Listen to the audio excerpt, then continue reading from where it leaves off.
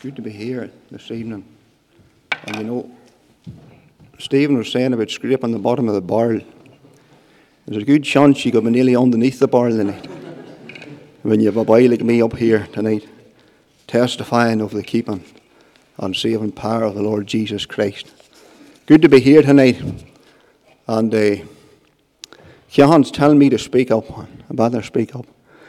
Good to be here tonight and give a word of testimony how I came to know the one to know, the lovely Lord Jesus Christ. My name's Alan Mitchell. I'm married to Catherine down here, and the Lord had blessed us with 4 children. And I can say, you know, that every one of our children have been a great blessing to us. And you know, not only has He blessed us with 4 children, but He has blessed us also with 2 grandchildren. And what a blessing they have been, you know, to us. And God has been good to us. And God loves the family tonight, you know. God created the family. And He loves the family. And such an attack there is on the family today. But praise God tonight for our loved ones and for our families. I want to read a verse of Scripture tonight, and you'll find it. You needn't turn to it tonight, but you'll find it in Ruth chapter 2 and the verse 10. And it says, "Then she fell on her face." And this is Ruth as she fell before Boaz. And I'm thinking of myself, and I'm thinking of the greater Boaz, the Lord Jesus Christ. "Then she fell on her face and bowed herself to the ground, and said unto him, Why have I found grace in thine eyes, that thou should take acknowledge of me, seeing I am a stranger? Why should I find grace in thine eyes, that thou should take acknowledge of me, seeing I am a stranger?" And you know, the Word of God tells us in Ephesians 2 and verse 8, "For by grace are ye saved through faith. It is not of yourselves, it is a gift of God. It's not of works, lest any man should boast." And you know, friends, I was born in sin, and shapen in iniquity, and in sin did my mother conceive me. But praise God tonight that I'm brought nigh by the precious blood of Christ. I was born in a little town called Katy on the South Armagh border. And there's a few of you sitting here. Georgina will know exactly what I'm talking about here. And I was born into a farm, and there was 8 of us. There was 4 boys and 4 girls. And it was just like any normal Presbyterian home. My mother was very God. I wasn't born into a Christian home, but my mother was very God-fearing. We were sent. We had to walk 2 miles to church every Sunday morning, and we were sent very faithfully along to church and to Sunday school and I can honestly say this evening that I can never remember a time in my life that I didn't know that I needed to be saved. I could say with Timothy that from a child I have known the Holy Scriptures that was able to make me wise unto salvation. I can never remember a time that I didn't know that I needed to trust. If I trust in the Lord, if I ever wanted to be in heaven. But you know, friends, like any other family, things can happen and things can change. But there was one man in our family circle that I knew to be born again, I knew to be saved, and he was a man by the name of Sammy Thompson, the late Sammy Thompson. And he was married to an aunt of mine, a sister of my father's. And he would have gathered people around the town and rural areas, and he'd have brought them to the swimming pool in Armagh. And there he had brought them back to his home, and then he had opened up the gospel and shared the Lord Jesus Christ with them. And through this effort in the gospel, my eldest brother Jim came to know the Lord Jesus Christ as his own and personal Saviour. And you know, when there's 8 of a family, and I slept with Jim, and Jim sort of fathered me, and I can remember Jim telling me how he got saved and how the Lord had changed his life. But you know, friends, things was to change in our home. Because on the 4th of July, 1977, it was a lovely warm summer's evening. And my father sent my 2 older brothers, Jim and David, out. A neighbour had baled hay. And my father sent Jim and David to give him a hand to bring in the hay. And you know tonight, friends, that, well, you make hay when the sun shines, and that's exactly what this man was doing. And as Jim and David went out the avenue and out onto the road, there was an orange beetle come up the road. and struck our Jim. And you see, my friends, I can remember hearing, me and Driver was playing round the back of the house, and I can remember hearing the awful screeches of the brake and the thud, and we run out the lane, and I seen the base hill, and Jim was gone, and as a young lad I knew he was gone. And friends, very quickly neighbours began to gather, and my mother and father come on the scene, and well, I can tell you, friends, it was a rough time. And friends, tonight I just trying to over during the week as I was about me daily chores and duties, and thinking and trying to remember, and people gathered around the home, and people was very, very, very good to my father and good to my mother, and there was people left in toys and clothes, and I was just thinking, there's a wee neighbour man. He was a wee brown man of a type, and he always left at our lane a big box full of groceries, and he done that for about 30 years.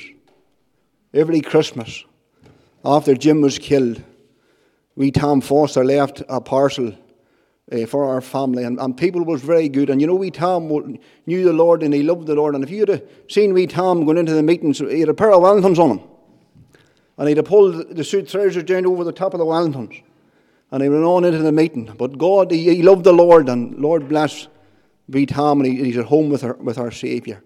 People was very, very good to us and kind to us. But friends, something else happened. God's people begin to pray for our family. And friends, that's the reason why I read that verse of Scripture tonight in Ruth chapter 2 and verse 10. Oh, friends, we didn't see it at the time. But if any one of the rest of our family, bar Jim, had been killed that night, we had been lost in hell forever. But see, the Bible says, but God, who is rich in mercy, with his great love wherewith he loved us. Oh, friends, there's not one of us, and I was young, and I couldn't enter into the grief away my mother and father, the grief that they had. But friends, tonight, we couldn't see that, but God began to walk in a wider family circle, and God began to move. And God began to save aunts and uncles, and brothers and sisters. And you mind, back in those days, there seemed to be just one mission after another.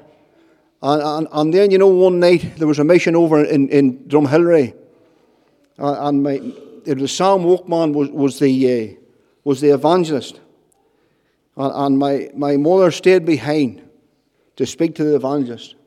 And as a young girl, she had made the profession, and I was in the car that night, and my father said, I have to go in to look about your mother.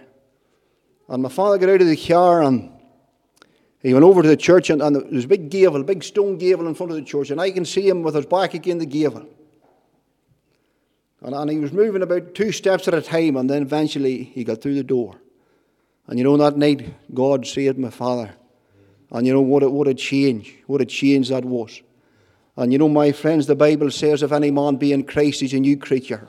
Old things are passed away, and behold, all things become new. And friends, I want to tell you, our whole home changed. The television no longer was on the Sunday. We're brought out to meetings morning and night, and it was just a new home that the Lord had given to us. And God has saved me. And I can tell you, friends, anyone that knew my father well, they used to talk of the country that God had saved Tom Mitchell, and we praise God for that. And then we were been taken to different meetings and taken to different places. And I was brought along till a wee meeting in Kiama Mission Hall. Brother Robert Little took a mission at no time to good people, good faithful people. Lord bless the people of Kiama.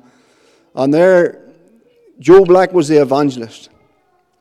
And then I can remember on the 31st of March 1980, I come on to the conviction of sin, just as a young lad.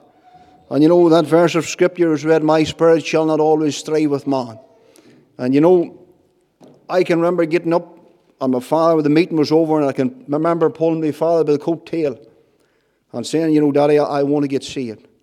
And there I remained behind And I bowed the knee just at the wee forms. The wee forms are still there. They've covered them now. And you know, Joe opened up the Word of God at John 3:16. And he says, Alan, you put your name in there now. For God so loved Alan, that if Alan believe in the Lord Jesus Christ, he shall not perish, but have everlasting life. And you know, friends, I just as a young lad, you know, put my trust in the Lord Jesus, and he has saved me for time and for eternity. And you know, friends, I was just thinking this week, you know, in those, back in the 70s and 80s, you know, there was a breeze of the Spirit of God. And ones and twos and threes, every mission was held. There was, barely could identify with this. There was people saved. Oh, and I pray tonight that God might do it again. And that breeze might blow once again across. And even in the dark days of our little province, there was men and women being saved. And God was moving and God was working. And Lord, we just trusted the Lord might do it again. You know, I just was saved just as a lad. That's all. And you know, I was just thinking, you know, in Genesis, you know, God can save the young lads. Parents, Mother, will you allow me to say this tonight? And Father, bring out the lads to the meetings. Bring them out. God can save them. And you know, God can use them. You know what? Do you know, remember in Genesis, remember Abraham and Isaac? When Abraham took Isaac to sacrifice him, remember he turned to his servants, he says, wait here while I and the lad go yonder and worship. God, young Isaac was willing to lay his life on the altar for God. You know, friends, you can think of, mind the lad that Andrew found. Andrew found a wee lad that had 5 loaves and 2 fishes. And he's willing to give them to the Lord, all that he had that day. You know, remember big Samson, the strongest man that ever lived. You'll read it in Judges 16. Big Samson was standing with his eyes plucked out, with not an ounce of strength. And he said to the wee lad that had him by the hand, take me to the pillars. And he slew more in his death than he did in his life. God can save the young lads and the young girls, and praise God that he saved me just as a young boy. Yes, he has saved me, you know, from the penalty of sin. You know, the hymn writer says, the wrath of God that was my due upon the Lamb was laid, and payment twice when not God demand, first in my bleeding surety's hand, and then again at mine. Not only has he saved me from the penalty of sin, but he saved me from the power of sin. For the Bible tells us, for as many as has received him, to them give the power to become the sons of God, even to them that believe in his name. Not only one day he'll take us from the very presence of sin. You know, for we look for a city that has foundations, whose builder and maker is God. And you know, friends, the angel of death was to visit our home once again. I had another brother. Trevor was 27. And Trevor was diagnosed with cancer as a young man. And this type of cancer that Trevor had, well, he had it today. There's nearly 100% of recovery. And you know, we can look back as God had saved each one of us, and God had turned and moved in our family. We could in some way understand why God took Jim. But you know, friends, we prayed, and he was much prayed for. And Trevor was a strong fella and as strong as an ox. But cancer took him. And you know, we were down in the hospital on the 31st of April 1983. And the Lord took Trevor home to be with himself. And you know, I can't understand it. And our family can't understand it. But praise God tonight that he's healed tonight. And he's in the glory. And one day we shall see him. And you know, Mommy was also taken with cancer about 12 years ago.